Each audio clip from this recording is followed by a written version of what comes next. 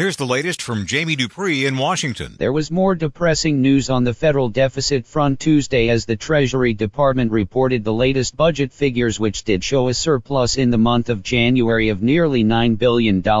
But that wasn't good news because the surplus was down $40 billion from the same month a year ago, as right now the federal deficit is running 77% higher than at this point in 2018. You heard me right on that, 77% higher than at the same point a year ago. The reason is pretty simple, as first, spending has been going up, but second, what's also true is that tax revenues are going down as a result of the GOP tax cut. And when you combine more spending with less revenue, you get a larger and larger deficit, maybe getting close to $1 trillion this year.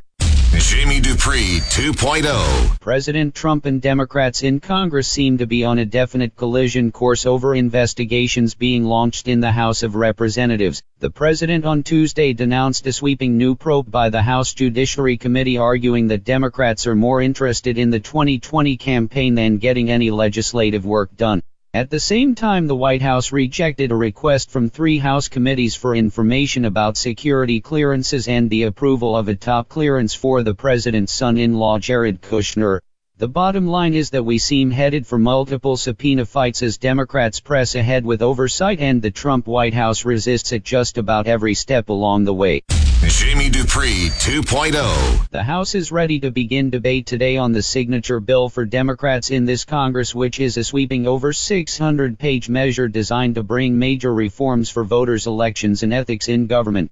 The bill would force a number of changes on states when it comes to offering early voting, making it easier for voting registration, eliminating hurdles for people to regain their eligibility to vote, and more. It would make Election Day a federal holiday every 2 years, something which just drives GOP lawmakers absolutely nuts for the most part.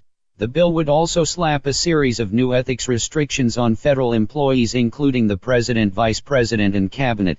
Much more about the bill on my blog, as the debate is expected to stretch through the end of the week, with debate already set on 72 different amendments.